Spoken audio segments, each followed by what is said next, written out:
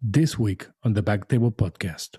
I think one thing that we have in our armamentarium as urologists is that we really know our pelvic floor anatomy, and we can use that knowledge to partner with the patient. Firstly, listen to them, to what's bothering them and what they want to accomplish from working with you, and then use that and mimic that back to them and offer them treatment options that enable you to get them to where they need to be, but also treat the symptoms for which they visited your practice in the first place. So listening to the patient is going to go a long way to building a good partnership with them, because this is a problem for which you will need to work together for many months or even years before you see that light at the end of the tunnel.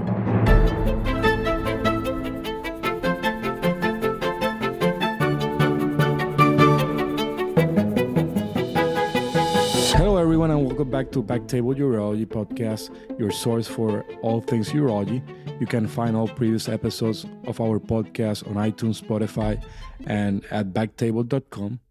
This is Jose Oche Silva as your host this week. We have back Dr. Yair Santiago. She is the Director of Women's Pelvic Medicine and Associated Professor of Urology at UC San Diego. So welcome back, Yair. Thank you for having me again. Really happy to be here. Good. How you been? How's work? Been doing well, working hard. It's getting busier. We had a little bit of an anticipated and intentional slump last year because of the pandemic. A lot of our patients are older women, which is really relevant to our discussion now. And they prefer to stay home and protect themselves from COVID-19. And now we're seeing them back, just catching up with some of the treatments that they had perhaps postponed during the pandemic. So today we're going to talk about pelvic pain, UTI, cystitis. You mentioned that those patients are not coming back. So are you seeing that those patients are worse now than usually? By and large, what we did was have implemented a plan for them. We have a protocol actually for recurrent UTI patients and for patients who have genitourinary syndrome of menopause, which hopefully we'll get to talk about today. Okay. So those patients, generally, if they were established with our practice, are actually pretty stable. A lot of them are doing well because we have set them up with a plan in place in the event that they should get an infection, even though they could not come into the office. What we have noticed, however, are that some patients who perhaps were not established with our practice or who had not been evaluated yet, had come into our offices after waiting for quite some time to be seen by a specialist, and they have been experiencing worsening of their symptoms, perhaps to the worst point that they've been in, just because it's such a delay of care. Yeah, exactly. So, and usually when a patient goes to your office, what's the initial evaluation? Most of these patients, like you said, they're already frustrated, seeing other physicians. They continue with pain. So what do you do when you see a new patient in the office for these symptoms? So we'll often get women who are referred to our practice for recurrent UTIs, and there can also be some other complaints lumped in there, complaints about vaginal burning, irritation, pelvic pain, and even some women who come in with a quote-unquote diagnosis of possible interstitial cystitis. A lot of these women will have recurrent UTIs legitimately, culture proven, they're symptomatic.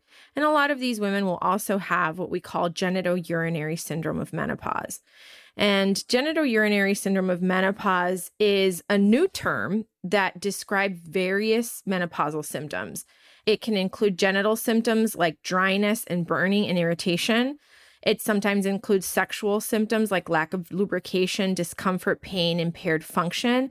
But then, and very importantly, it will also include urgency, dysuria, and recurrent urinary tract infections.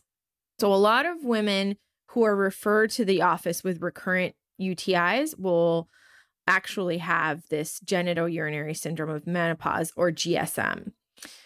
Typically, when we see patients with GSM in the office or a patient comes in with those complaints, the first thing that we do is get an inventory of their symptoms and talk about what is actually bothering them. It could be that they have a lot of urinary frequency, urgency, and dysuria only when they have UTIs, or it could be a symptom like, oh, doctor, I've been experiencing UTI symptoms and I'll get antibiotics and my symptoms just don't go away. And then it turns into this complaint of like a chronic UTI that just doesn't resolve.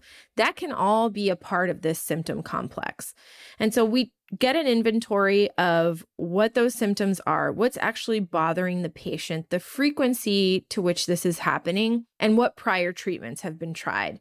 Often patients have been prescribed multiple antibiotics. They'll have been prescribed creams. They'll have been prescribed perhaps even medications to treat pain beyond what antibiotics would treat. And they don't express that necessarily these treatments have provided them any relief. But that inventory is really important because it helps set up what treatments are going to come up in the future. So the AUA, there's guidelines for that, and they mention the pain evaluation, and really they don't go into detail what pain evaluation means. So what do you do in terms of pain for those patients? What do you ask, or is there any physical exam that you do at that time to evaluate that? Yes. So the evaluation of pain, or the evaluation of what the pain symptoms are, requires a lot of different questions. So first off, does the patient have painful urination or painful storage of urine? That's very important. So are the pain symptoms directly related to the bladder? And getting a qualitative description of what that pain is. Is it a burning pain? Is it a dull aching pain? Is it a stabbing pain? And often it's hard to say, like, okay, so how do you actually make sure that pain is related to the bladder itself? One really common question that I will ask is, when is your pain worse? Is it worse in the morning when you wake up, or is it worse in the afternoon? That's a very telling question, because when patients wake up, that is usually when their bladder is the most full. And if patients describe, doctor, when I wake up in the morning, I am in excruciating pain until I empty my bladder, that is very classic for specific bladder pain. Now, if they tell me that the pain is actually not as bad in the morning and it crescendos throughout the day and is worst in the evening, then that to me describes more of a musculoskeletal pain or pelvic pain. Remember, the pelvic floor is this big bowl of muscles, connective tissues, nerves that hold up the bladder, the uterus, the vagina, the rectum, the anus. And so if any of those parts are not working in perfect harmony, there can be pain. And it may be a musculoskeletal source of the pain. It's hard to tell. But I ask a lot of questions to delineate what specifically is the pain complaint that they're describing. A lot of times women will describe more like lower abdominal discomfort, or maybe even uterine discomfort or ovarian discomfort. And there can be a lot of things at play there. But so the questions are important. And then we can go and transition to the pelvic exam. And any woman that comes into my office with a complaint of recurrent UTIs or even pelvic pain is going to get a very thorough pelvic exam. The first part of my exam is just looking at the vulvovaginal anatomy and looking at the tissue, the coloring of the tissue. Atrophic vaginal tissue will have a very pale appearance. You can sometimes, as you separate the labia, see these little micro abrasions that can be extremely painful. In fact, you have to be very careful when you do this exam so that you don't stretch out the tissue too much. You can also see labial fusion. So when the labia majora and the labia minora are fused together, there can sometimes be some clitoral adhesions that can cause painful intercourse. That's also important. So you look at all of that. You look at the vaginal vestibule, because vestibulitis and loss of estrogen can be very damaging for vestibulitis as well. So I'll look at all of that in my external visual inspection of the vulva and the vagina.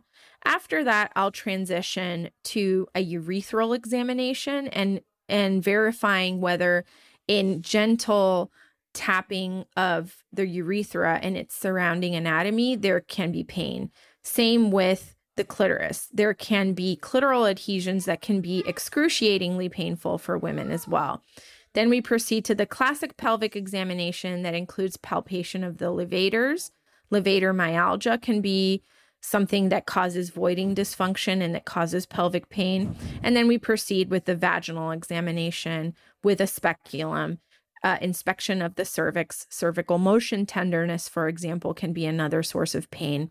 And then we also do an anal inspection and examination because hemorrhoids, fissures, and other things can also present as pain in this area.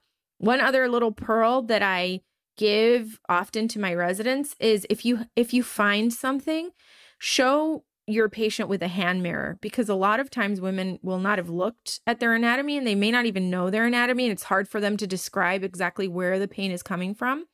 But showing them, look, this is a labial fusion. This is your clitoris. I'm touching here. This is where it's painful. These are your pelvic floor muscles. I'm touching here. There's pain there.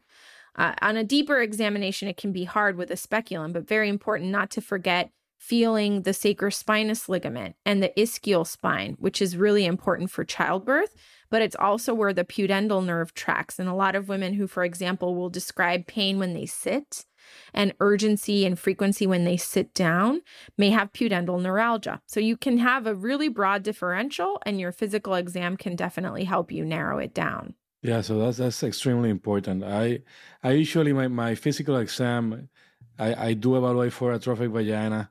I try to palpate some points and see, but definitely it's hard a lot of time to try to convince them that it might be muscular, neuromuscular, instead of just thinking that they haven't had the right antibiotic. Most of the time they just, I need fixing. This just been for taking so long. You need to give me the right antibiotic because nothing else works. How do you convince that patient, hey, it's not a UTI. They have been gone maybe to PCPs. Everybody tells them it's a UTI. How do you convince that patient that it's something else? Well, often what I'll tell them is that it can absolutely be a UTI, but that the root cause is not necessarily the bacteria in the urine. So sometimes in that first visit, especially if I come in with a patient that's frustrated, and a lot of these patients have gone to multiple people and there is a lot of frustration there, I will explain to them that, look, there are a lot of treatments on this pathway. I am going to work with you to find a solution that works for you. I'm not going to have an antibiotic that's going to perfectly cure this. This is going to be a journey. It's been something that's been brewing for a long time, and it is going to take us a long time to fix it. But I can assure you that we have some treatment options that are going to give you some relief. And so we come up with a comprehensive plan to give them relief. I'll give you an example. So let's say that we are dealing with a patient that has severe vulvovaginal atrophy causing culture positive UTIs, but that we suspect that really the cause of the pain is pain in the levators. So they have a lot of levator myalgia because of all the urgency that they have. And so now their comprehensive treatment plan is going to include, number one, vaginal estrogen supplementation. And some women, it can be really hard because some women will say, oh, I tried vaginal estrogen and it didn't work. And what happens is that sometimes they're not applying it properly because just dabbing it in the front of the vagina is not going to be effective. So it's sometimes transitioning them to a different mode of estrogen delivery, like an estrogen ring, for example, and then also explaining to them that this medication has to be tried for at least 6 months for it to achieve a full effect. So when I tell them that, it can be a disappointing thing to say because who wants to wait 6 more months for a treatment option to work? What we'll typically say then is that, look, this is what I think is going to be the investment that's going to keep you from getting these infections in the long term. But in the short term, this is what we can do. And we'll order them a standing urine culture so that whenever they have these symptoms, they can submit a urine sample and we'll treat them based on the sensitivities. For some women that are reliable, I'll also give self-start antibiotics if I can trust them to submit a urine sample before. And then for the levator myalgia, I really try to partner with them and with a pelvic floor therapist so that they get pelvic floor physical therapy. And sometimes pelvic floor therapy can be really difficult for these women because of the pain. And what I'll recommend then are also some locally delivered vaginal treatments like vaginal diazepam and baclofen. We have a really good relationship with a compounding pharmacy that will also make us some estrogen supplementation vaginally, because some commercially available estrogen products like Premarin, for example, or like Vagifem are going to be made in these moieties that can have certain components like polyethylene glycol and other sort of emollients that make them slippery, that can actually be very irritating to atrophic vaginal tissue. So in the beginning, it may be really hard for them to apply. So sometimes I'll partner with a compounding pharmacy who will make me these ovules in almond oil or even emu oil. There's one that offers it in emu oil, but those are a little better tolerated. The other way that a compounding pharmacy can be really helpful is that a lot of these treatments can be expensive. And so we'll partner with them so that they can offer lower cost options to patients who maybe can't afford the vaginal estrogen that's covered by their insurance. So you will start them in the estrogen cream or lotion or whatever different method, and also like a vaginal suppository like the diazepam? Yeah, absolutely. Because in the beginning, right, to get them ramped. So if they try an estrogen ring, then it doesn't matter. They'll do a suppository and they'll also do the estrogen ring. The estrogen ring is really great, especially for older women who you don't trust will remember to apply the estrogen twice a week. But in women who are going to start like an estrase cream or a vaginal tablet, I will tell them that for the first 2 weeks, they can use it every night. And then they're going to go to twice weekly administration or 3 times weekly administration.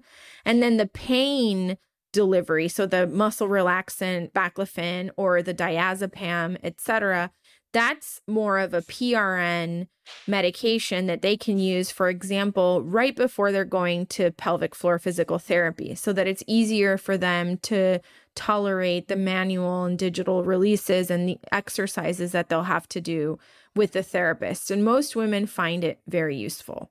And for those patients that have these symptoms and always have a positive urine culture, do you treat the positive urine culture always, or do you start suppression therapy until you figure it out, or until you try to get rid of it?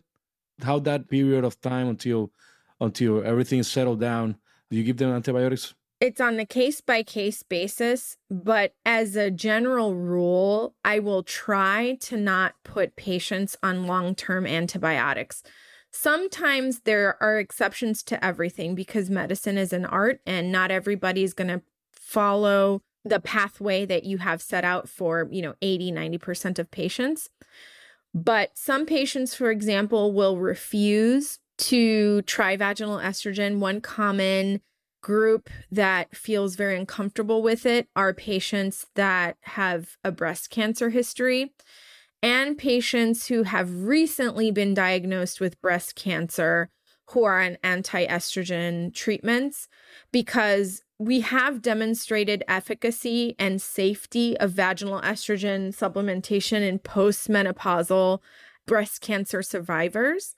But there isn't a lot of data about what we do with perimenopausal or premenopausal women who have breast cancer who are on anti-estrogen treatment. And so those women, I'll often partner with their oncologist to determine whether or not they would be candidates for estrogen supplementation. Some oncologists are very much on board with that for quality of life purposes. But even so, some patients are very concerned about it. So those are patients that may not want to proceed with estrogen supplementation. So for those patients, we still have to change the microbiome environment of the vagina to make it less likely that they will experience UTIs. And again, remember, this assumes these women have a completely normal genitourinary tract. So it completely changes if they don't empty their bladder all the way or if they have these other anatomical issues. But we're talking about a woman who voids completely normally, has had a completely normal urologic history, who all of a sudden with loss of estrogen or with getting older has started developing all of these urinary symptoms associated with potentially menopause. So for those women who do not want to do vaginal estrogen supplementation, there are other things that you can try. There's Refresh cream that helps stabilize the vaginal pH, and that can be beneficial. But often you will have women who are having UTIs who will not use estrogen. And those women, sometimes you have to think about other suppressive therapies like methenamine, D-mannose if they get E. coli infections, and also prophylactic nightly or postcoital antibiotics, although that's not my preferred route. Sometimes I'll use these for 6 months at a time, reassess, see how the patients are doing, and then make decisions. The other kind of end of the line option that some of these women have who really get these serious culture proven symptomatic UTIs is starting intravesical gentamicin instillation. I currently don't have any patients in my practice that are non-neurogenic that I do that for, but I do have a lot of neurogenic bladder patients that catheterize where we use that treatment approach. But I do have colleagues who will do that in women with long-standing recurrent UTIs. And so that is something that is within our armamentarium to implement, but I would caution that that is definitely an outlier treatment. Yeah, I have had patients that I use gentamicin, and really I haven't seen any much difference. So Jair, in terms, the AUA also mentions stress management. Do you work with a group or something to deal with stress? How do you do this in these patients? So I've tried to implement holistic treatments within my practice because I do think that for a lot of women, similar to how patients can have irritable bowel syndrome associated with stress, there can be some bladder-related issues also associated with stress. So for example, I'll partner with pain management if the pain component is a huge issue. And through pain management service, we do have pain psychology, and they do a great job at pain mitigation and stress reduction. I will also, as part of my comprehensive history, try to get an understanding of the psychosocial environment of that woman. And another thing that I think is really understated in urology and in the evaluation of these women is that a lot of these women can be survivors of sexual trauma, and that can be a big component of the pain. And so if I feel comfortable with this patient, or if there is something in the history of this patient that suggests to me that she's high risk for some of this gender violence or sexual violence, I will ask them, and you'll see sometimes that the truth is very painful for them to share, but it is something that contributes to how they feel. And so for those women, I also counsel to seek beyond the treatments that I offer organically, and to also look at not just stress management strategies, but also treatments directly related to addressing the emotional and physical consequences of that trauma. And it is more common than we think. And also, getting a really bad UTI is traumatizing in and of itself. So we definitely make sure that they're cared for in that sense.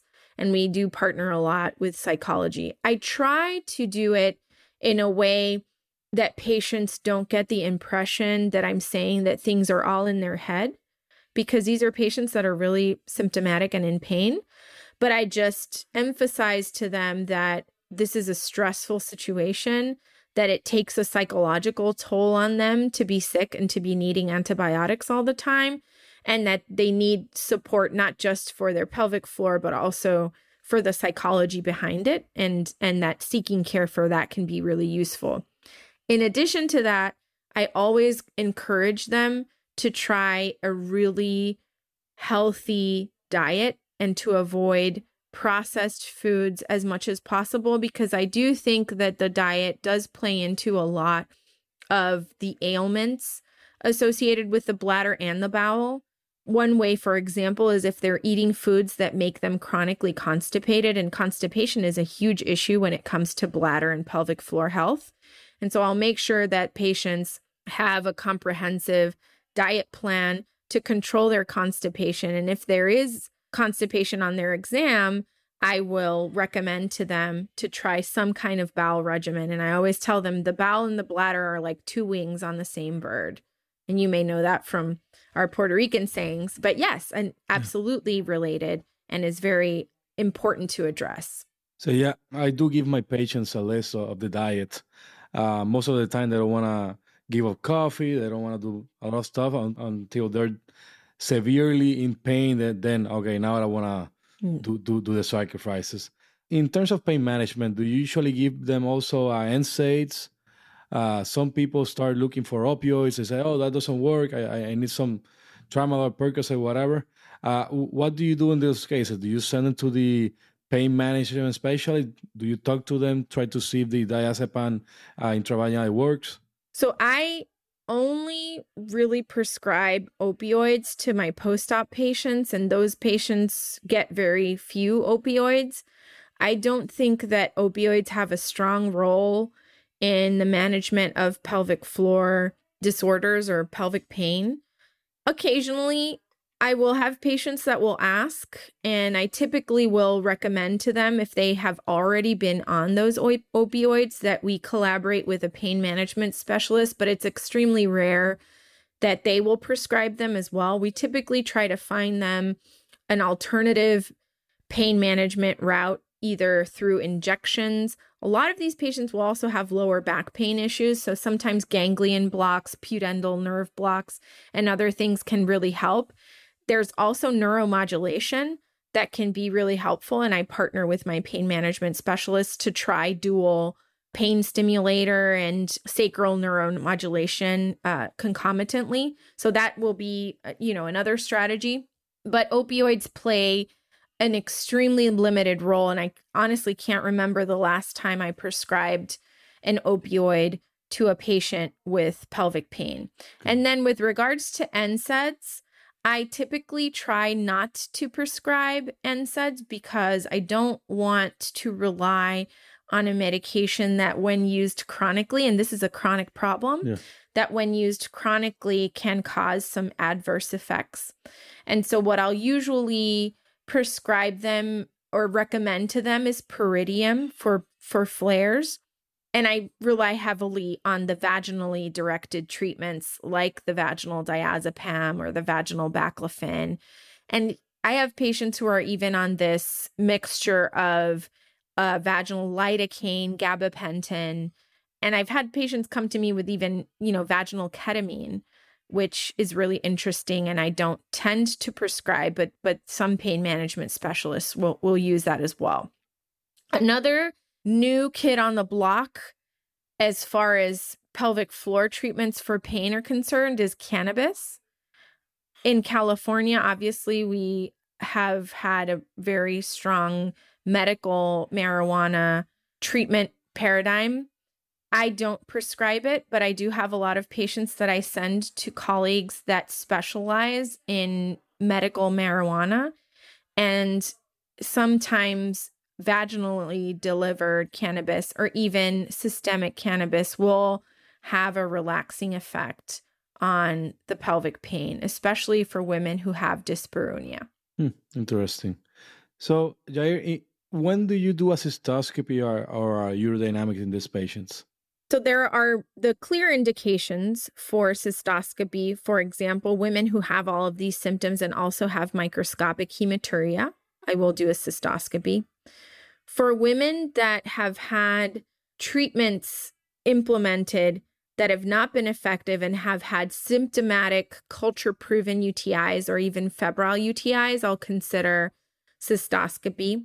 And then in women who have, in addition to the recurrent UTI symptoms, will also have voiding symptoms.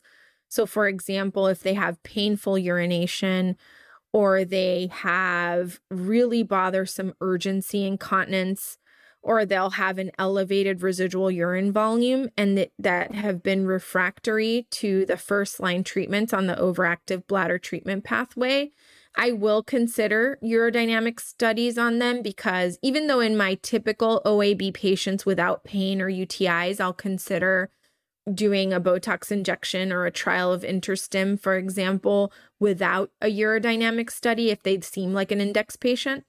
For the patients who have pain or are getting infections, I typically will do a urodynamics test before because I want to make sure that I'm not ignoring some kind of low bladder capacity or dysfunctional voiding that might do very poorly with a trial of Botox, for example. Mm-hmm. So for patients, for example, you do a cystoscopy, you see a red spot in the bladder, multiple red spots. Do you do biopsy on them just to make sure there's nothing else? Do you just repeat the cystoscopy in a couple of months? I mean, something that looks like it's not a cancer, but I mean, what do you do with those patients? Because sometimes I have done biopsy and then it just starts bleeding. It makes it worse. Then they're more in pain than before. So definitely, what's the next step when you see something in the bladder that looks non-malignant, but it shouldn't be there? So if it's a patient that has had recurrent UTIs that are culture proven, and I do a cystoscopy on them, and there's this hyperemia that doesn't look specific to anything, could be a sign of a local cystitis, or it could just be, an inconsequential finding. It's hard to say. It could sometimes even be ulcerations, although I've seen very few Hunner's ulcers that are classic for interstitial cystitis in my career. But let's say that it's a lesion that I would consider biopsying. I'll take a culture that day, and usually the first cystoscopy I'm doing with the patient and I'm having a conversation with them. If it's suspicious enough that I think it could change our management, I will talk to them about doing a biopsy. And I also counsel them that often cystoscopies with biopsies may put patients into a flare.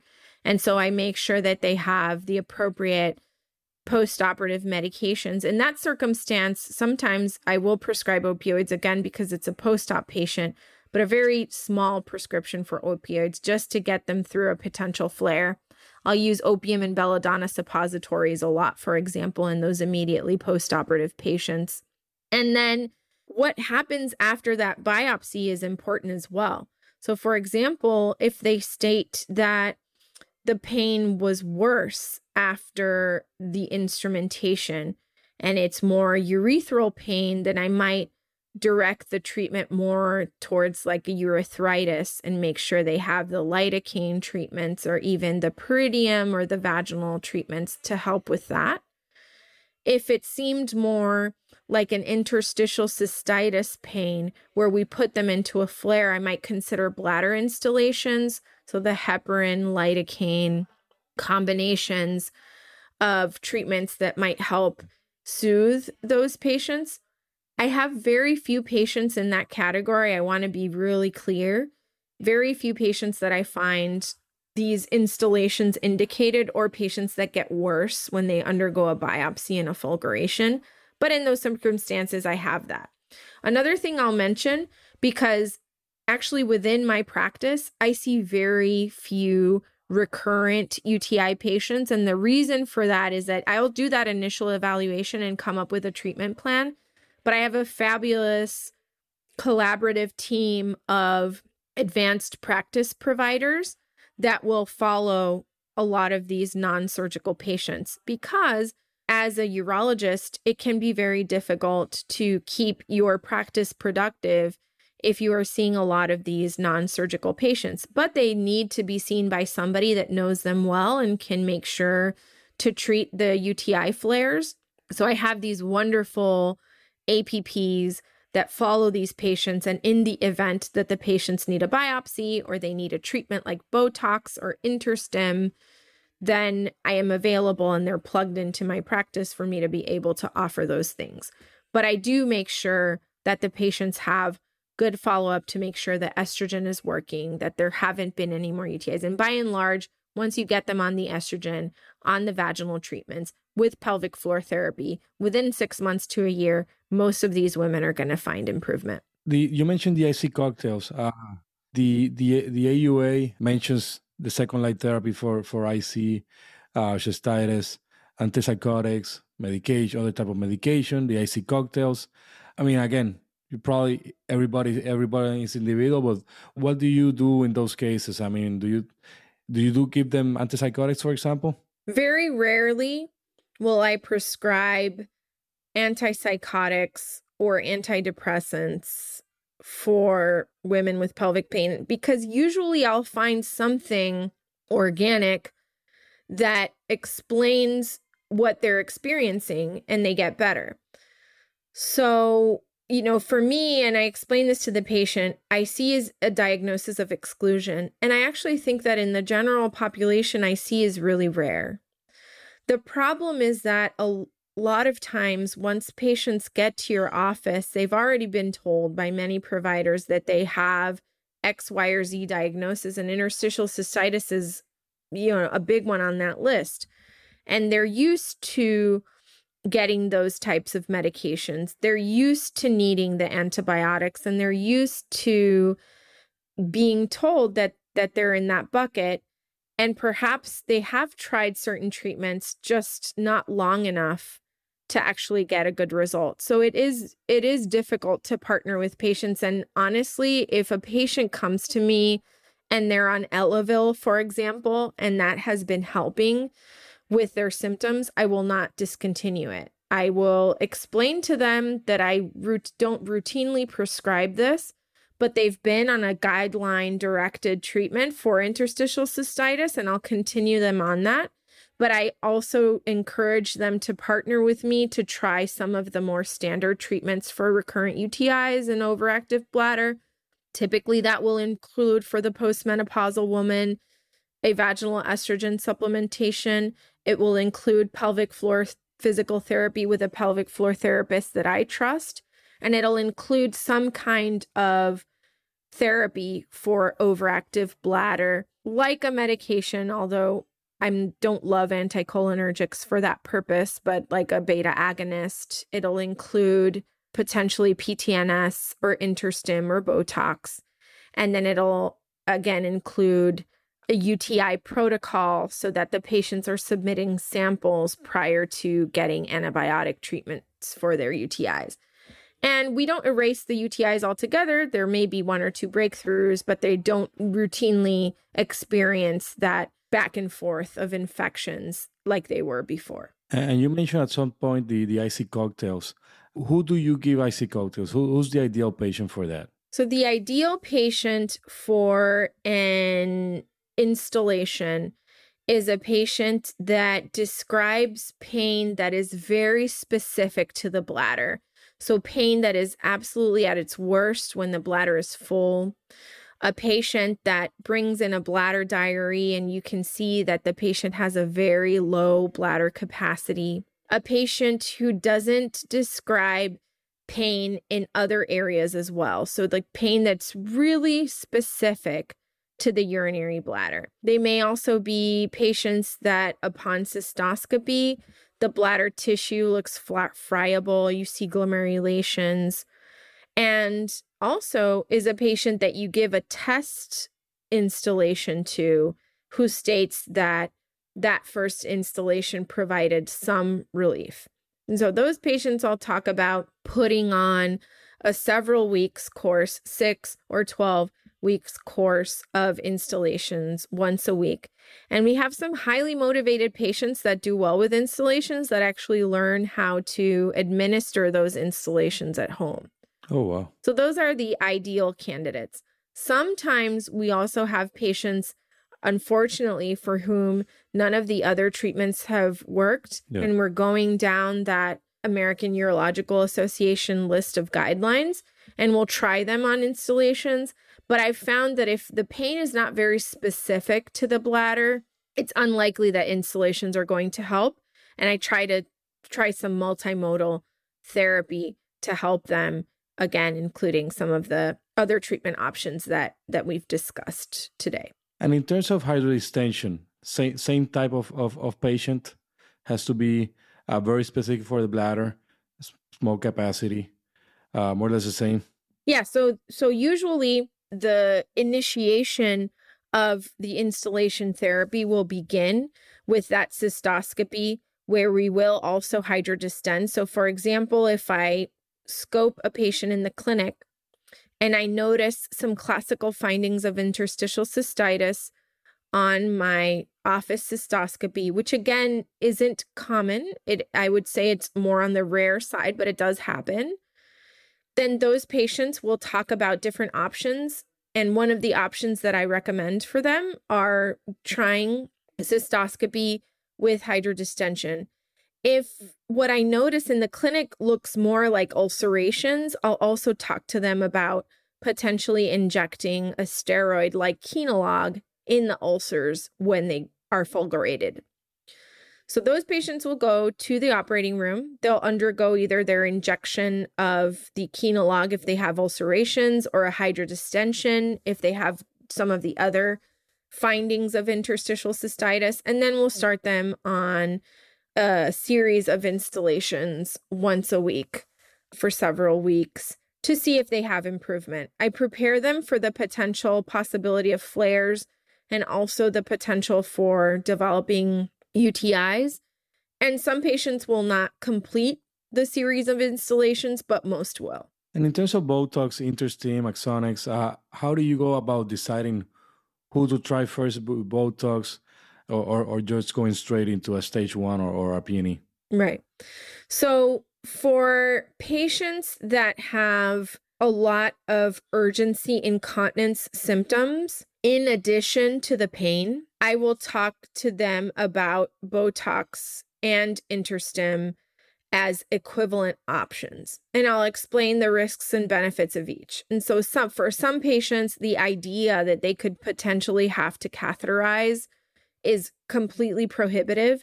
And so those patients will typically choose to do either PTNS or sacral neuromodulation. For patients that don't love the idea of a device, they may choose to do Botox injections, which can be quick and easy and done in the clinic. For women who don't have clear-cut overactive bladder symptoms or who have had those really and true UTIs, even febrile UTIs, I will recommend that we do a urodynamic study beforehand. But because the data suggests that Botox and Interstim or sacral neuromodulation, because we also have Axonics now, sacral neuromodulation and Botox are considered to be equivalent treatments, and I'll offer them both to my patients, explaining the pros and cons. I don't think that I have yet identified a patient that would be better served by one or the other, except for two circumstances. So one would be the patient who has urgency incontinence, but also has what looks like voiding dysfunction on their urodynamics. That is not going to be a good Botox patient. That's going to be a patient that's going to do better with neuromodulation. And then the other part is the patient who also have severe bowel symptoms, fecal urgency, accidental bowel leakage, in addition to all of this pain. And that is actually pretty common. Those patients are better candidates also for sacral neuromodulation because both of those things can be addressed by the neurostimulator, whereas Botox only directs its efficacy towards the bladder. Yeah, definitely. I mean, I think Botox, the beauty of it is in the office, right? Pretty safe, but it has to be pure urge incontinence. It cannot have the elevated residuals, nothing else. Because those patients will go into retention, and then it's going to be a problem. In terms of IC, I mean, after that's how far I go. I go to the Axonics or the Interstim, Botox, but the AUA mentions cyclosporin A, then urinary diversion. Where you at? I mean, definitely you get referral for those. So what's your experience on those? When I was in fellowship, we had a lot of patients who were on cyclosporin for ulcerative interstitial cystitis. Because my practice is not tailored specifically for interstitial cystitis patients, I currently have no patients on cyclosporin in my practice, but I did train to treat those, and I would be prepared to offer it for a patient with ulcerative IC. I just don't have those patients in my practice. I have had patients with ulcerative interstitial cystitis and a very low bladder capacity who have had excruciating pain who come to the turning point of whether or not to try cyclosporin, and where the conversation also turns to urinary diversion with removal of the bladder. And I think that ulcerative interstitial cystitis, there could be a subclassification of it that may be a vascular insult to the bladder, where the bladder loses some of its blood supply, because these bladders can be really low capacity, a lot of pain. They look really inflamed and ulcerated. And I have had a handful of patients over the course of my career who are so terribly bothered by their bladder that they elect to undergo urinary diversion. And when I do a urinary diversion, I typically will do it open because I wasn't trained to do robotic cystectomy. So I'll usually partner with one of my oncology colleagues who's now doing robotic cystectomies, so they can offer my patients the robotic cystectomy, because I think for patients with pain, that's a really nice way to go. And we're so selective with those patients that the ones that we have chosen for this route have actually done really well and have been really excited to get rid of their bladder. Do you give a trial or I don't know if it's worth it to do a trial of nephrostomies with occlusion to see if it's the urine, for example, that is causing the pain? Because some patients will just continue with the same pain afterwards. So usually the patients that have been selected for diversion are patients, again, that have pain that's really specific to the bladder. But you're absolutely right. I think if I had the option or had a motivated patient who was willing to do that trial of the nephrostomy tubes to see whether diverting the urinary stream alone helps the patients or whether they continue with the same pain. The only doubt that I have with that approach is that I don't think it's the urine specifically that causes the pain. I think it's an intrinsic inflammatory issue to the bladder. That's why I was mentioning that I think for some patients, there can be something vascular involved. And if it's a neurogenic cause, diverting the urine stream away is not going to make a difference either. What's going to make a difference is actually removing the organ itself. And so trying with nephrostomy tubes may not help that. And you may still be caught in a situation where you have nephrostomy tubes, but then you have to decide still to do another intervention. So that's not usually been my approach. But especially for patients, for example, I can think of a patient who might have a lot of dietary triggers where the urine is actually what is irritating because of what they consume. And there may be some kind of allergen there. What I'll recommend for those patients, as opposed to diverting the urinary stream with a nephrostomy tube, for example, is that they try an elimination diet. And so an elimination diet is a very intense diet. And I let them know that it's difficult to accomplish diet, but that we give them specific instructions for each week, eliminating a particular offending potential allergy trigger. And they eliminate those over the course of a few weeks and then start to add them back on. And then we can identify some dietary triggers there. And we have identified dairy intolerances and other things in patients that have actually improved their bladder-related pain as well. So that's another strategy if we think that it's the urine itself that's contributing to the problem. So I forgot to ask you, Jair, are you doing another stimulator for patients with IC? Bilateral sacral neuromodulation? Typically, I do not. I usually will partner with my pain management specialists. The reason is that I take care of a underserved patient population, and I struggle enough to make sure that insurances will cover the one, and the costs for two are pretty prohibitive.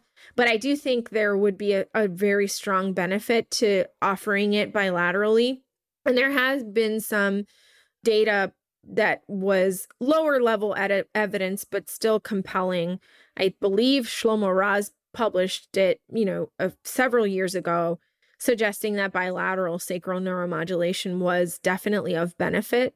So I would love to be able to offer it to my patients, but unfortunately in our current healthcare landscape, it's very hard to do that in a way that's affordable to the patient. Yeah, so Jair, I mean, you mentioned basically that pelvic pain is not as small of a pathology as we thought. There's multiple things going on, multiple muscle, multiple nerves, and really it's not as easy as just going through a recipe of try and error and see what works. You need to definitely focus on it, treat the patient, do the physical exam, know what's going on, have the confidence of the patient. Are there any other thing you want to add? Any caveat? Any secret tools that we might use in our practice? I think one thing that we have in our armamentarium as urologists is that we really know our pelvic floor anatomy, and we can use that knowledge to partner with the patient. Firstly, listen to them, to what's bothering them and what they want to accomplish from working with you, and then use that and mimic that back to them and offer them treatment options that enable you to get them to where they need to be, but also treat the symptoms for which they visited your practice in the first place. So listening to the patient is going to go a long way to building a good partnership with them, because this is a problem for which you will need to work together for many months or even years before you see that light at the end of the tunnel. Well, Jair, thank you for being here in the podcast. Always a pleasure having you. Thank you so much. I hope to see you in Vegas. Yes, definitely. Okay. Thank you so much and have a great rest of your day. Take care. Bye-bye. Bye.